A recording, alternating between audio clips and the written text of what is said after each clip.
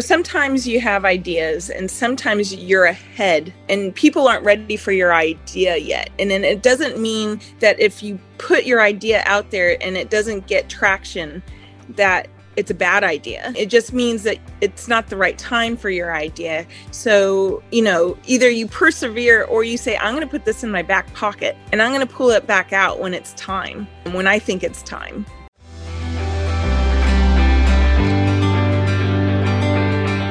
Do you consider yourself resilient? And what does that even mean to you?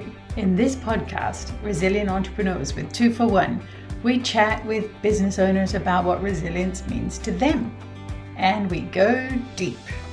What we've learned running our own businesses, you're never alone, even when it feels like it. So tune in anytime to this podcast. We're always here for you, celebrating resilient entrepreneurs just like you. We're Laura and Vicky from 2 for 1, a marketing company for early stage business owners who want to launch, grow, and be resilient.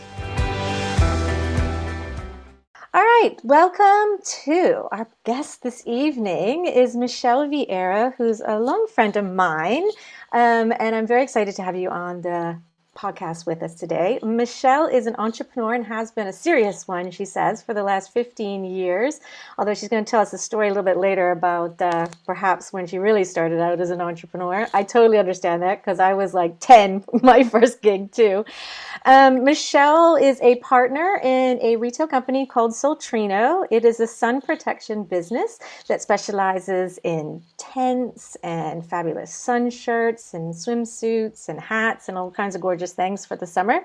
And she is also the owner of Fluid Fitness, which is a water aerobics training class. So Michelle, welcome and thanks for being here today.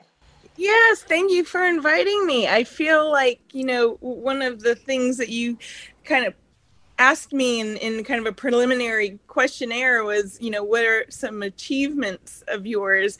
And I would say this tops the achievement list, to be asked to do an interview as a business person. I just think that's just amazing. So thank you for having me on. It's our pleasure. It's absolutely our pleasure. And you, in our view and in our mind, is very much a resilient entrepreneur. And so it's great to be together. So, yes. Yeah, we usually like to start with a bit of an icebreaker, Michelle. Can you share with us what was your first ever job and how old were you?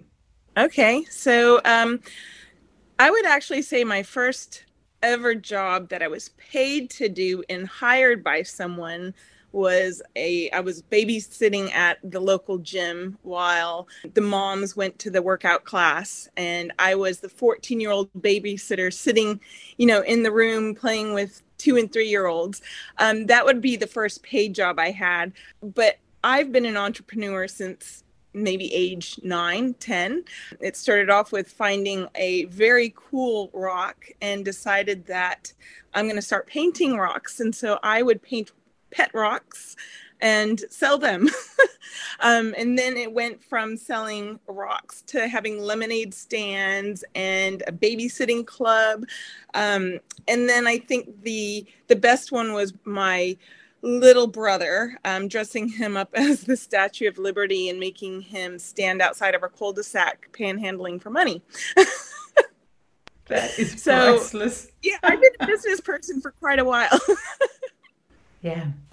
A lot of our members and people listening to this podcast are in the early stages of their business.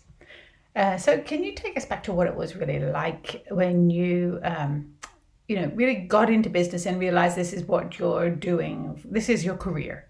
And what were those first few months like? Well, of course, I never set out to be a business person. The goal after college was always to work for someone else. And so when I decided to start my own business, it was very, I was stepping into uncharted territory. And so there was a lot of, I would say ideas, but I'm not one to dwell on planning too much. So if I have an idea, I just pretty much jump in with both feet and then I learn along the way. I would say kind of taking those first steps to promoting myself was very nerve-wracking because I didn't know how perception would be of me teaching say water aerobics, or, it's that, what does they call it, where you feel like you're an imposter. So, is that fear of being looked at like, oh, well, does she know what she's doing? So, that in the back of your head would make anyone nervous. So I would say just kind of starting off, I took one step at a time, and I tried to perfect one thing as opposed to taking on many things. And I would say that was how I handled starting off in business, taking one idea and then building upon that idea. Yeah, that's amazing. I think that's really smart. It's a way to do it. So, did you start right with the water aerobics? Is that your sort of first full-time entrepreneurial start business? Yes, it was. So, I had no intention of ever teaching water aerobics. One of my girlfriends had a class that she taught in the evenings and asked me to teach. And so it was just helping her out. As time went on and I started having children and I needed to find that work-life balance, someone had mentioned to me that the new pool, the National Sports Center pool, they just built it, and I'm sure they're looking for activities and programs at the pool. And so I thought, well, why not? Let me see if I can start something. And then that was really what started Fluid Fitness. I think I called it something else at the beginning, but basically, that was my first step into starting a business. And it wasn't that I had this grand plan. What I was working towards, I was thinking, oh, okay, I'm just going to teach some fitness classes and see how it goes. Yeah, like a little side hustle. Like it just started out like that. Yeah. Yeah, I mean, well, because, my main job was taking care of 3 babies. So this was a side hustle. Yeah, I don't know how you've done it. Michelle has 3 boys. They're now 10, 14, and 15. And you spent a lot of years homeschooling them too. So you have been juggling that work-life balance for a long time. Any tips on how you made that work? Well, this is probably one example of, well, I mean, we all do it, where you sacrifice some things in order to get other things accomplished. And there were many times where I would shut myself in a room and work. And, I don't think that was always the best way, but at the same time, I was trying to accomplish a goal and have something of my own at the same time, taking care of 3 children. So there was a lot of sacrifice. I did a lot of sacrificing, and sometimes I sacrificed doing things with the kids. Looking back on it now, could I have changed it? Yeah, definitely. So, but there's always a learning process. Absolutely, there is. And, we can't change what was the past. We can only take the lessons from the past and apply them to the future. And we still have lots of time to do that. And one of the questions we do like to ask people, is, if you were to jump in a time capsule and go back, I don't know, 15 years, 20 years, what would you have told your younger self, whether it's about business or life? Is there anything in there? Yeah, I would have told myself, don't block off an idea. Take opportunities when they arise. Learn whatever you can, because you don't know when that will be useful. So always try to absorb as much as you can, even if you don't think that you'll ever use it. And there may be a time that you will use it, and there'll probably be times where you learned it, so it doesn't hurt, but you're not using that skill. But I always think there were times where I could have taken an opportunity and didn't. And so that's what I would tell my younger self is, just if the opportunity arises, jump in with both feet and learn that skill or educate yourself. It sounds like there might be a story there, Michelle. Is there something an example that you can remember that you'd like to share? Well, yeah. So in college, I had a girlfriend who suggested that I should teach water aerobics with her at the YMCA. And my initial response, because I was someone who went to the gym and I was a runner, and I was like, don't old women do that? Like, I'm not going to teach that. That's not a cool workout. And here I am. Here I am teaching water aerobics, but I love it. And I love what it does for people. And, had I not said no to that opportunity that was presented to me, I could have many more years underneath my belt and more experience. And also just that knowledge. I wonder what your girlfriend would say now. Yeah. Well, I think she's still teaching water aerobics too. Should have said, told you so. Told you it was cool. Exactly. Look what you're doing. I want to talk about your retail business, Michelle. I mean, that has gone leaps and bounds. Right at the beginning of the pandemic, you were ready to, I recall you were ready to kind of say, this is it. And I don't even think it was pandemic related, was it? The business itself was kind of at a brink of closure. Tell us a bit about that story. It's fascinating. So Soltrino actually was born because of Fluid Fitness. I was teaching throughout the day, so lunchtime in October, September, and I was getting burnt to a crisp. And I noticed a lot of my participants were also burning, and they weren't set up for being out in the middle of the day with the white tile reflecting the sunlight. And so someone who was coming to my class had melanoma, and she said, I'm really worried about you, and I think you should start covering up. So I looked into it. I found a company that I wanted to order from, and I thought, well, I should also invite my group to order, and we'll just send it in all at once. Well, of course, everybody jumped on it. And so the idea kind of clicked, and like, okay, wait a minute. If everybody's interested in having this stuff, maybe there are more people out there who want to cover up and who are concerned about their skin health. So Soltrino started along with my business partner, Linda Cook. And we decided as moms of young children that we didn't enjoy going into town with our 3 kids or her 2 kids. And what was an easy way to shop when you have children? And so our solution was to have an online store. Well, we set it all up. We did all of our purchasing. We got the website beautifully done. I mean, we even did the website. We worked really hard on it. And it was hitting that button, publish button. We're like, oh my gosh, are we ready for this? And you could feel yourself sweating as you're hitting a button on a computer. Yeah, I'm sure you know what that means. Oh, yeah. Very, very familiar.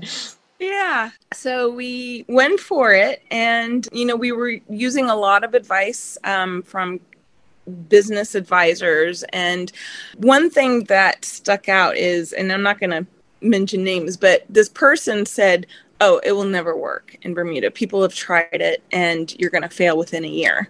Well, didn't that just drive me to say, oh, I'll show you. So fast forward a couple years down the road, we were really struggling to get people online. We found that so many people wanted to be shopping in a store, feeling the product, making sure it fit before they bought it. And so we were juggling with this. Do we go into a store, but then have to raise our prices? Because not only do you have the rent, the electricity, the land tax, the sewage bill, you have an employee, you have to pay HIP. All of these costs add up. And then you understand why prices in Bermuda are much higher. And so we thought, well, are we going to struggle with people shopping online, or are we going to struggle with people going, well, that's too expensive, I'm going to go shop away? And so we just hit this point where it was 2019, and I said to Linda, let's just wrap it up. We're not finding success in this, and let's just kind of liquidate. And then March, April? Yeah. Like everything shut down, and I was sitting there and I thought this would be a really good time to kind of try to revive Soltrino. And so I threw it out to Linda and I said, look, I know we said we were going to shut it down, but everyone is stuck on the island. Summer is coming up. Let's do a pre-order. Let's tell people that, okay, you can go to our vendors' websites. You can pick out exactly what you want and the size you want. And then we know that we're going to sell those things because they've picked those items out themselves. And so that really just turned us around. And so then we became more excited about, remarketing ourselves. And it really kind of sent us in the other direction. And we're so grateful for it because so many people had such a different experience than we did. Yeah, you were definitely like so ahead of other people because when everything did shut down and all of a sudden retail stores were closed, most retailers were not ready for online shopping. No. Some had barely a social media page, and big retailers, not even small like mom and pop shops. I'm talking some big retailers were just not ready for it and they were scrambling. And here you were with your website ready, and all you had to do is just let people know you were open for business. And it's amazing. Yeah. I think that's really a really cool story because a lot of stores did close, a lot of businesses did suffer, and you were able to thrive through the pandemic. And your timing was just spectacular. I just couldn't believe it. I mean, you couldn't have written a better timeline. I mean, but one of those lessons I think that we learned was that, sometimes you have ideas and sometimes you're ahead and people aren't ready for your idea yet. And then it doesn't mean that if you put your idea out there and it doesn't get traction, that it's a bad idea. It just means that it's not the right time for your idea. So, either you persevere or you say, I'm going to put this in my back pocket and I'm going to pull it back out when it's time, when I think it's time. So, that was a lesson for us, was definitely, if you have an idea, just go for it. And then if people aren't ready for your idea, then either, keep chugging along or put it in your back pocket. Yeah, Michelle, aside from the timing of the pandemic, it sounds like it's really a marketing success story as well, because you really pushed your marketing at that point. And that's, from the sound of it, what pivoted your business into success, yes? Yes. Yeah. Yeah. I think because we became excited about our business again, it was easy to promote it. Back in the very beginning of Soltrino, we promoted. We spent a lot of time doing pop-ups and going to, where someone else hosts vendors. We were doing a lot of that, and it was tiring. And, when you don't get the reaction that you want, then you kind of think, oh, it's not working. So, that really motivated us to keep it up. And tell us where you're at now. You're doing pop-ups, you're going great guns, you're bringing in different products. Yeah. So we had a month-long pop-up in the Washington Mall, which was so much fun. And it surprised me actually how many people follow us on social media. Again, not everybody shops online. So I got to meet so many people that said, oh, I follow you. I've been a follower since you started.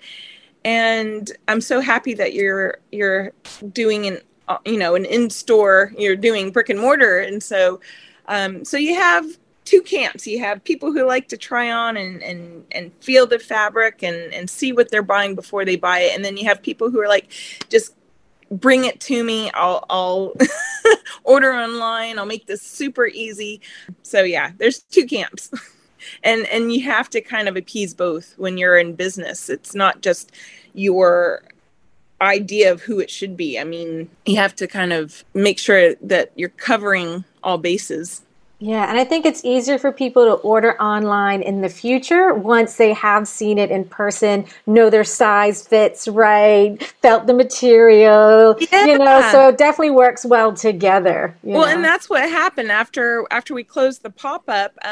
I got a lot more orders from people who had stopped in the store. And so I think that once they knew what the quality of product we were bringing in, they were like, okay, wait. Now I know what they have and that it's good quality. So I was just wanting to tap into whether there's any big plans for the future and a slightly new strategy. Can you open the lid on that for us? So I think I've convinced Linda that this needs to be a permanent thing. So I believe probably next spring hopefully we'll find a place that we can rent, and we will hopefully have a brick and mortar store. So we're bringing in new brands. As Laura mentioned, we are kind of expanding what we're bringing in. So now we have these awesome UPF tents that are so easy to put up. I mean, I went to the beach with my son the other week and watched these two ladies just struggle with this tent. And we had already put up our Nesso tent. So, we were just watching them kind of, sitting back. And, and so when it was time for us to leave and they had finally sat down, I just took the poles out and I folded it up and I'm like, see you later. No, that's so mean. You're sitting off sipping your cocktails and they're taking an hour to put up their tent. It sounds like a really funny and a little bit cruel TV ad. Yeah, that's me. What fun. Well, that's really exciting. You heard it first here, guys, that there could well be a bricks and mortar version of Soltrino. Very exciting. Yeah. Wow. So that's great growth. What would you say about, the secret to growing your business? Because it seems like it's a bit of a bumble in some ways. You kind of do things, you try it out, it comes back, you expand. Yeah. But I think that's what entrepreneurship really is. Do you have any words around that? Yeah, I think what you have to do is you have to keep trying different ideas. I think, my father is an airline pilot. And so, I kind of look at business like an airport. So we know the word standby. I mean, standby has been part of my vocabulary since I was little. And if your goal is to get from point A to point B as a passenger, then what happens when you don't get on the flight? Well, then you have to have plan B. And if plan B doesn't work, well, then, okay, so let's do connecting flights, or you go. So we were old enough at one point to say, you go through Detroit, I'm going to go through Atlanta, and we'll meet in New York. So, that was the way I was brought up, is you always have to have flexibility in your planning. And I think with running a business, you have to have that same flexibility. You have to know when something's working, when you need to tweak something. If something doesn't go as planned, okay, what's your back pocket plan? Maybe it's time to pull out that idea you had that didn't work 2 years ago, but now's the time that you can use that plan. I think that's a big part of running a successful business, is that you're willing to try different plans. When something doesn't work, then you move on to something else. Yeah, that agility. Agility is really key, isn't it? Being able to pivot when things happen, like pandemics or whatever could potentially be next, right? So it is really important to have that in your back pocket. And what for you is like the best part about being an entrepreneur? Like what lights you up about being an entrepreneur? I love the creativity. I love just shooting out ideas, and especially when I'm on my walk or my run, and the ideas are just flowing, and you're like, okay, I've got to try that. I love being in charge of my own thing, and I love when I don't have to kind of get approval for an idea. Okay, I'm going to try this. It's going to it may work, it may not work. I love that. Also, I think with my water aerobics business, what I really love, and one thing that I missed when I was working for someone is that connection to people, or making a difference in a community. For me, that's a huge thing. If I don't make a difference, or if I don't feel like I'm making a difference to someone, or if I'm not helping someone out, to me, I mean, what's the point? I feel like if you have a platform, then you need to use it, and you need to do good things with it. Oh, wow. I love that. Impact. You're an impact-driven entrepreneur, and that to me is just so beautiful. Yeah, aww. I love that. One question we always love to ask is, what does resilience mean to you? Because resilience can mean a lot of different things to different people, but this podcast is really about entrepreneurs that, have become resilient. And just by being in business for 15 years, it definitely proves how resilient you have had to have been to survive that long, because a lot of people don't survive that long in entrepreneurship. But Vicki and I are on a mission to make sure every entrepreneur does not quit. And so what does it mean to you to be resilient? Well, I think it's just that you have to get up when you get knocked down. You have to have that plan A, plan B, plan C, and you have to ask yourself, and this is one thing that I did when I homeschooled my children. I said to one of my homeschooling friends, how are you not like throwing your kids back in school? Because, you have those ups and downs through everything, including business. But, what I can relate from homeschooling my kids, she said to me, you have to ask yourself, why did you do it in the first place? And when I ask myself, when I start anything now, I say, if I'm feeling like, oh, the world's just getting too heavy on my shoulders, or, I feel like, okay, I got to quit, I'm not a quitter, by the way, but when I feel that way, I have to ask myself, what made you make this decision in the first place? Why did you start this? And then if you can go back to that initial reason, why did you start this? Then it seems to kind of validate everything for you. I think because I'm not a quitter, my parents sometimes say that I'm too loyal sometimes.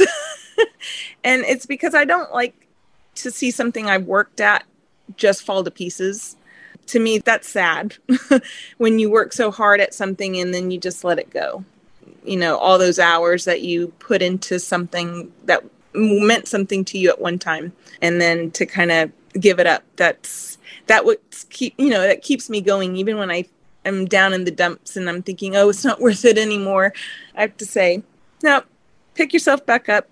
You're doing this because A, B, and C. Yeah. Tap into your why, right? And it helps to be very persistent as well. And that sounds like that's definitely one of your strong qualities is persistence. Yes. Yeah, really I don't know if my husband would say the same. Well, thanks, Michelle. This has been so insightful, and I really think that our listeners will get a lot of juicy nuggets of motivation and inspiration. It's wonderful to hear your journey, your story, your insights. How do you keep going? How do you grow? And that's what this podcast is all about. So thank you for your time and for honoring us with your energy. Well, thank you. I this was so much fun, and I thank you for having me on. Great. Thank you, Michelle. And I'm definitely going to always remember the standby sort of analogy that you gave. Like, just always be on standby and be able to shift and move on a different flight, a different plane, a different path, whatever you need to do. Yeah, because if your result in the end is the same thing, you just got there differently. Yeah, that's it. Yeah. That's awesome. Oh, thank you so much. Thank you. So thanks for joining us on Resilient Entrepreneurs. We're Laura and Vicki from 2 for 1. We love supporting entrepreneurs, especially with mindset, marketing, and motivation, which is why we've built an incredible community of business founders who meet weekly in the Level Up League. If you'd like to know more about it, look us up at 241branding.com.